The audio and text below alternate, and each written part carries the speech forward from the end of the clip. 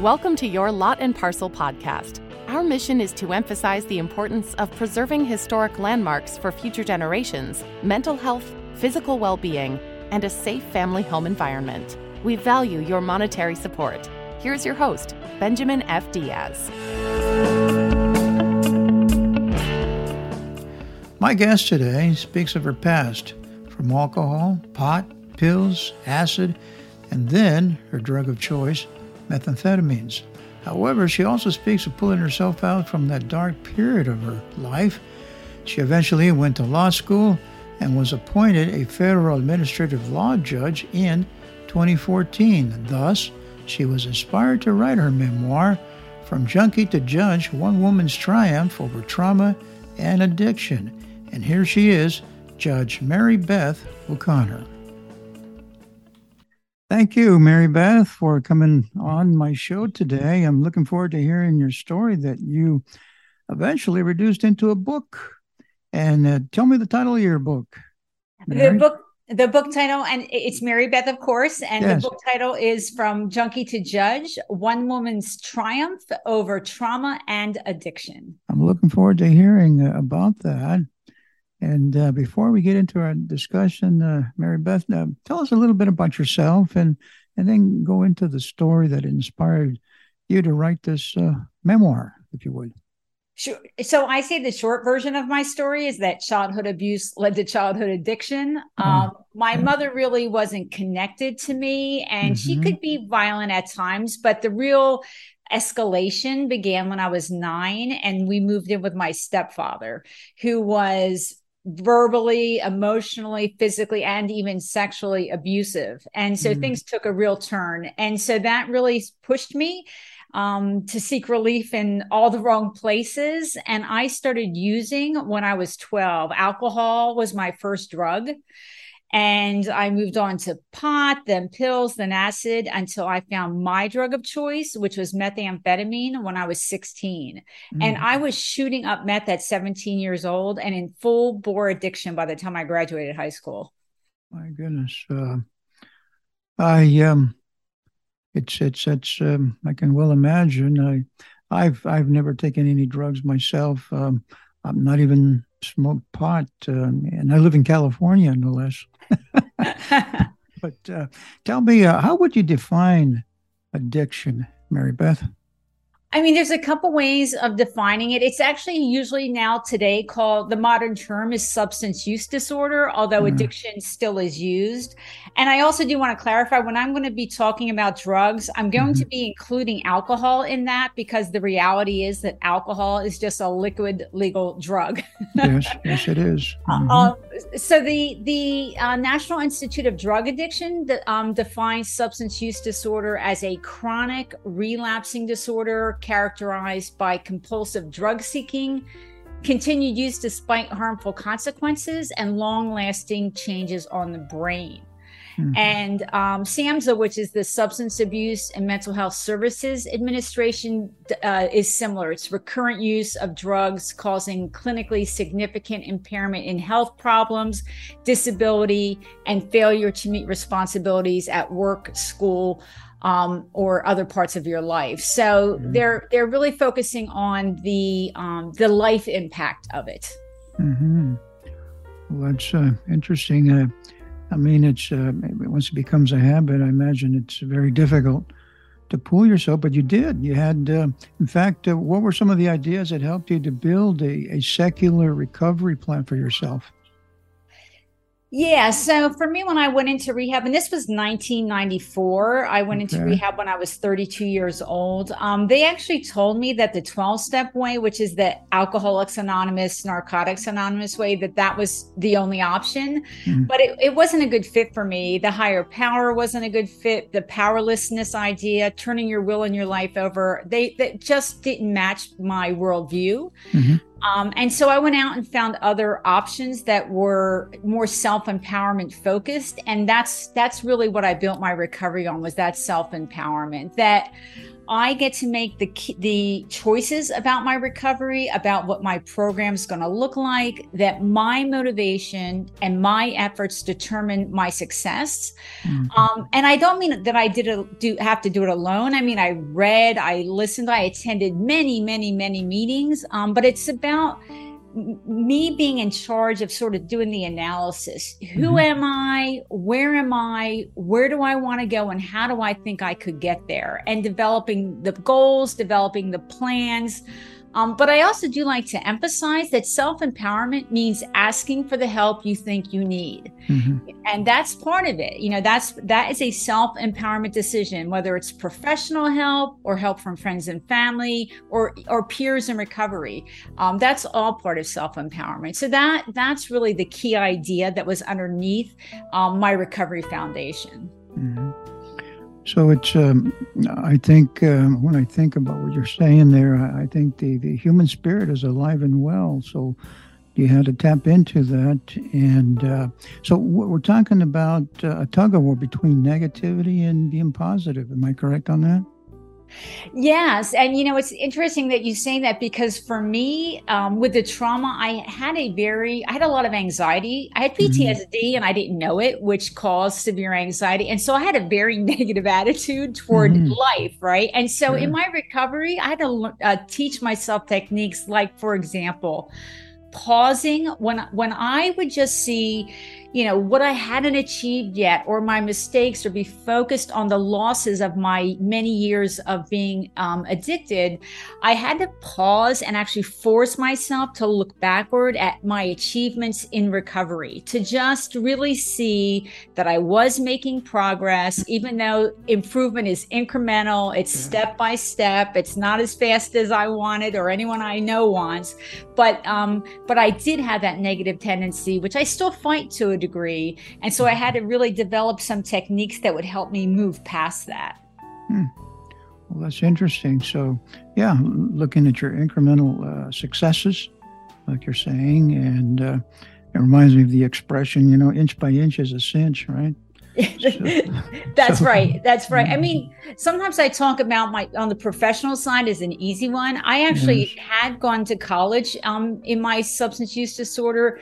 It was a little better for a while, but then I spent 10 more years after graduation in my addiction. And so when I got sober, even though I had a Berkeley degree, I had to be realistic about the job that I could get or could handle. So my first job out of rehab was a part-time, temporary, low-level administrative job, because that's all I could handle. And my next job was a full-time mid-level, administrative job. And my third job was a supervisory job. And then I went to law school, and then I was a lawyer for a while and eventually a judge. But it's just part of that process, that in recovery, everything is really like, what's my next goal? What's the steps I can make today toward that goal? And being patient in attaining those goals, because it does take time. Recovery is a long process. It's a long process. Yes, I can well imagine. They say that we become the average of the 5 individuals that we associate with. So would you say association had a factor? Association with people, you mean? Exactly. Or the right people. In this case, since you pulled yourself out of it, right? Yeah. Go ahead.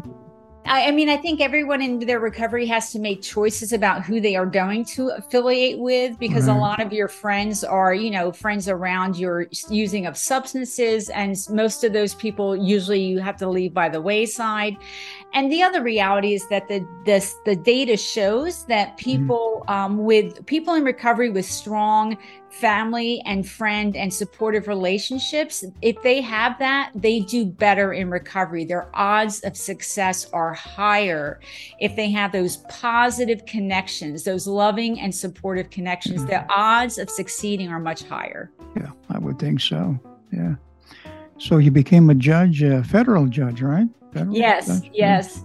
Yeah. Are you retired now or still active as a federal judge? I was appointed a federal judge when I had 20 years sober in 2014, and I did that for 5.5 years. And then I took, as I emphasize, early retirement in 2020. Yes. Well, good for you. Congratulations. I'm just curious, what types of cases did you adjudicate? I'm just curious. I was an administrative law judge, and when in the federal system, you work for a specific agency. And so I worked for the Social Security Administration. Okay. You worked for the government, right? I did. Yes. Yeah, there you go. No, that's great. That's really great. Looking at your past addiction and so forth, has it left a lasting impact on how you view yourself and the world around you, Mary Beth? I'm very aware of the connection between trauma and addiction, and I do advocacy now about multiple paths to recovery. But my book the subtitle is Triumph Over Trauma and Addiction, and that's purposeful because I had to recover from both of those things. And the reality is that if someone has a strong trauma history like I did, you're about 4 to 6 times more likely to develop a substance use disorder. About 70% of the people with a substance use disorder have a trauma history. And knowing that for me creates a compassion towards those that are still struggling. In other words, I know that living in active addiction, that's a miserable existence for anybody. And people are trapped in there because it takes a lot of effort to recover from substances, but also they often have a lot of pre-existing pain that is causing them to feel trapped and not really seeing hope or a light at the end of the tunnel. And so when I see someone that is really struggling, I don't look at it from a judgmental standpoint. I really look at it from a point of understanding why that would be and how they got there. Mm-hmm. So it's created a sense of empathy, I would think, right? Empathy, yes. Yeah, exactly. Compassion and empathy. Well, that's I would say that's the upside. I always believe that when there's a downside, there's an upside, Mary Beth, and I think that's one of them right there. Of course, we don't go out intentionally, to get ourselves in the downside, as it were. But there's always an upside, and that's great that you are able to focus on that.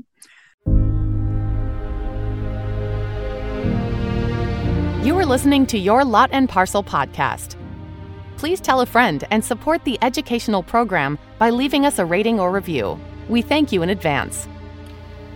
We are visiting with a retired federal judge who is telling us her personal story of surviving trauma and addiction. The human spirit is alive and well, I want you to know, and her personal experience is demonstrable to that. Her memoir, From Junkie to Judge, One Woman's Triumph Over Trauma and Addiction, will be published by January 24th, 2023. However, available for pre-order. And you will find more information in the link found in the show notes. Let's get back with her. Here she is, Judge Mary Beth O'Connor. What are your thoughts? You mentioned pot or marijuana. What are your thoughts about that being a gateway to other drugs? Today we don't so much use the term gateway drugs as much as focus on problematic use. So, okay. For example, a lot of people use marijuana recreationally, just like a lot of people use alcohol recreationally. And the truth is, in my time, alcohol would have been the number one gateway drug if you want to pick one. Is that right? Okay. But a lot of people use alcohol and marijuana not that frequently, and they may not use any other drugs. It doesn't necessarily lead to more.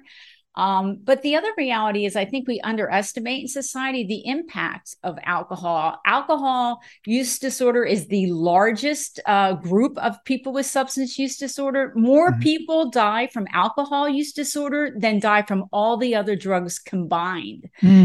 And so it's really a harsh drug.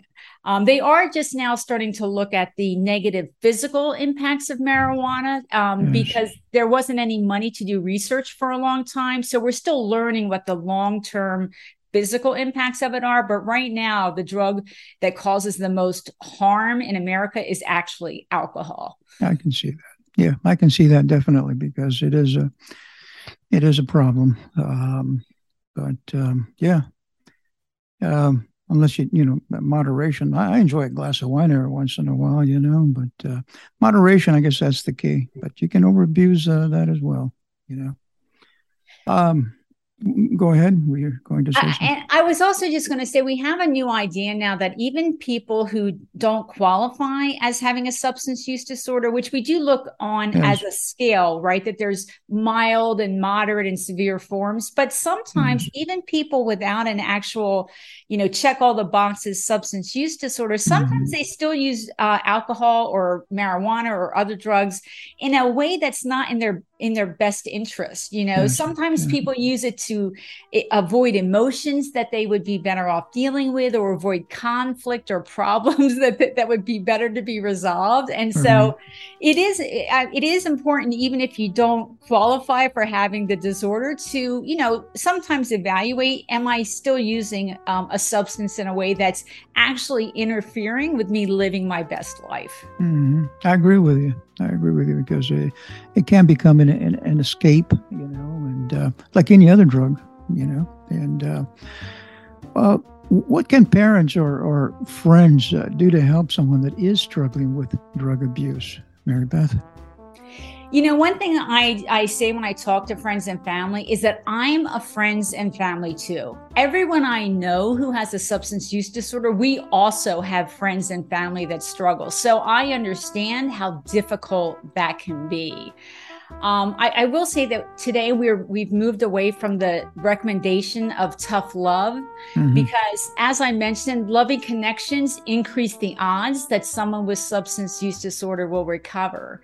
But that doesn't mean that the friend or family has to let herself be abused, whether that's physically or emotionally, or in other ways. You still have a legitimate right to protect yourself. But if you can maintain the relationship at some level, that can really be helpful. If you can let the individual know, when you're ready to try recovery, I'm going to be here for you. I will help you when you're ready. That can be a powerful message.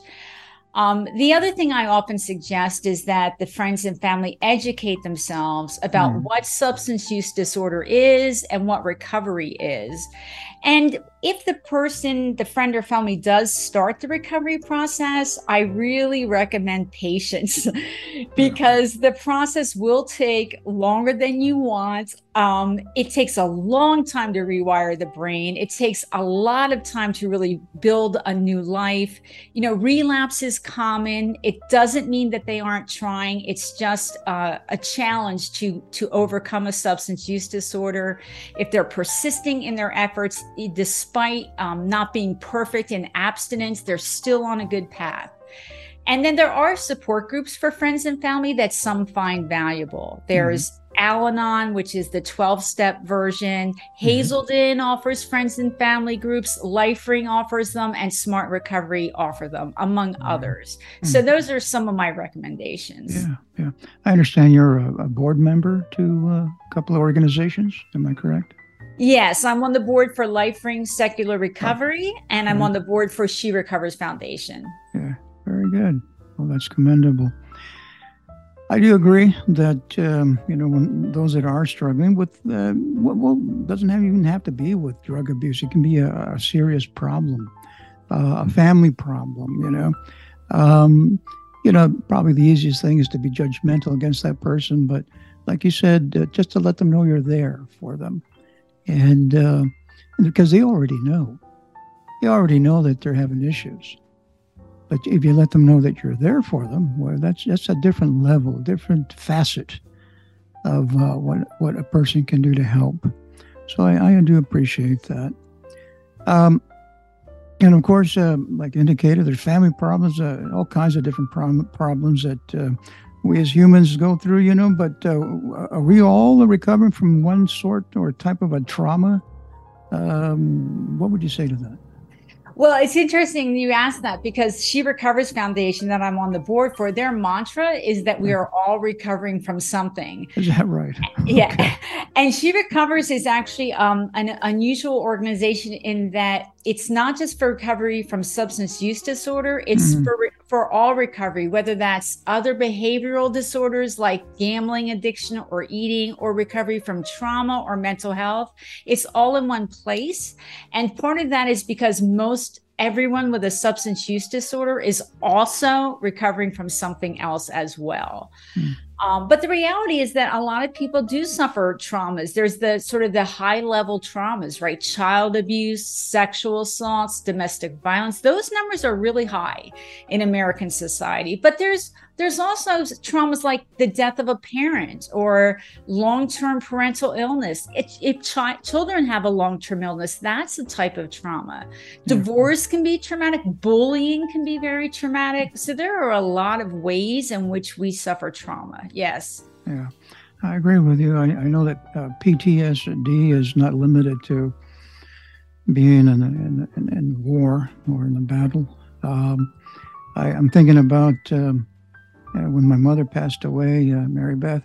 I'd always call her every day to see how she's doing, And she passed away, and here I was 3 weeks later, finding myself reaching for the phone.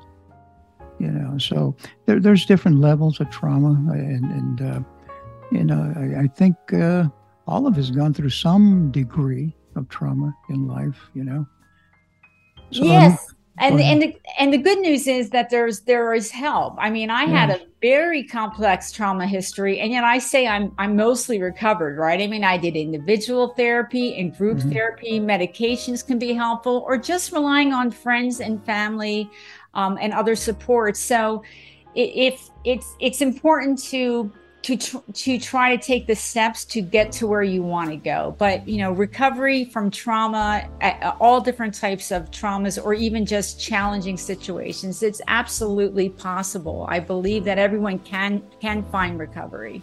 Exactly. And me, of course, I say of course, but prevention is a very big thing to me, Mary Beth. So if you don't mind, let me ask you this.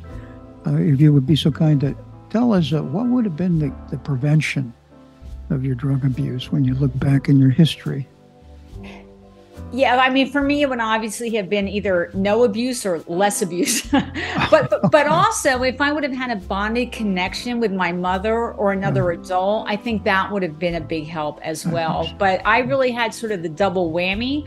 I was really on my own without any support, and I was in a very abusive situation. So it's really, when I look back at myself, I really understand why I made the decision that I did, why drugs looked like a good idea. It's just that, in the long run, they weren't. In the long run, they became my biggest problem, but I couldn't see that at that young age. I was just trying to find some relief from the pain. Exactly. Yeah. From a societal standpoint, you think that where is the problem? Just dysfunctional families? You think that's where it's at for the most part, I think we could do certain things better. I think we could do better in America at identifying when children are in distress and giving them earlier interventions. I think we could identify substance use disorder earlier, but really one of the fundamental problems is that we don't have a good safety net of easily accessible and affordable treatment. A lot of people don't have access to that, whether it's for substance use disorder or trauma or mental health. And that's problematic. That means people suffer a lot longer than they need to. And it's not even good for society as a whole because, it's lost productivity and people make poor choices and their choices can impact other people. And so we really could do a lot better. And part of that would be just making treatment easily accessible and affordable for everyone who needs it. Exactly. And of course, what are your thoughts about the education system? In your case, and maybe in some others, you think they fumbled the ball? Because it would seem to me that teachers, and counselors, school counselors would be alert to these things, but I've raised 3 children, and they're grown and gone, Mary Beth, and I tried to stay on top of what they did, and everything, be a part of their lives, and help them along. But sometimes, parents are not that vigilant, and sometimes teachers need to be. What are your thoughts on that? I mean, I think, unfortunately, we haven't funded our schools properly. I mean, I know my cousin, for example, is a school nurse, and she is the school nurse for 3 schools, which seems crazy. And a lot of schools don't have counselors or mental health providers in them, and that is definitely a problem. Teachers, I think, are often asked to do too many things at once, for the number of students they have in their class. I expect most teachers do their best, but they are really, they're pushed for multiple demands, I think, too much. I think so. I think you're right on that. Yeah. And I mean, when you have a classroom of, I don't know what it is today. When I was going to school, Mary Beth, there was 30 to 40 students in one class, And to be on top of all that, I mean, it's just impossible for a teacher. I mean, it'd be just impossible. So, Mary Beth, how can my audience learn more about this topic and acquire or at least pre-order your book? So my book, again, is From Junkie to Judge, One Woman's Triumph Over Trauma and Addiction, Mary Beth O'Connor, available on Amazon and all the usual sites. You can pre-order it today and it'll ship out in January. Please do pre-order today. And then on other books, I do have some recommendations for people who want to learn more, including the Friends and Families. There's an HBO book on addiction, and the subtitle is Why Can't They Just Stop? That gives a lot of the science of substance use disorder. It's about 10 years old, but I still think it gives a good basic explanation. And there's also a documentary of that same title on HBO. It's called Addiction. And then there's a book called Unbroken Brain by Maya Salovitz, Memoirs of an Addicted Brain by Mark Lewis, and In the Realm of Hungry Ghosts by Gabor Mate. All of these books, I think, can give can provide a basis to understand substance use disorder and addiction for the person struggling, or for the friends and family members who want to learn more. Yeah, there you go. Very good. So I encourage my audience to be looking out for your book, and I think you've done well, and it's commendable, and I congratulate you, Mary Beth, for putting it down. I think I truly believe it was a cathartic experience for you, wasn't it? Yes. I mean, the whole process has been really interesting. I have 28 years of continuous sobriety at this point. So I've, seen a lot of change in my life. And at this point, what I focus on is talking about multiple paths to recovery. I do podcasts like today, and I write op-eds, and I do presentations. So I get to be of service to those in the recovery community. And I hope that I can contribute to society's understanding about what's going on with the individual, and also what recovery really looks like. Yes. And I think today you've shared some really, really good points, and I thank you for that. And I want to thank you for coming on your Lot and Parcel show, Mary Beth, and I wish you the very best. Thank you. I appreciate you inviting me here today, and I'm really happy to talk with you and relay some of this information to your audience.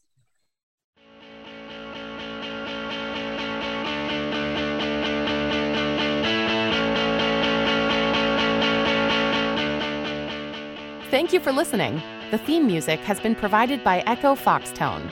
All the opinions expressed in the podcast are opinions only and should not be relied on. We hope you will join us in supporting home and family through your monetary funding. For more information, please visit yourlotandparcel.org.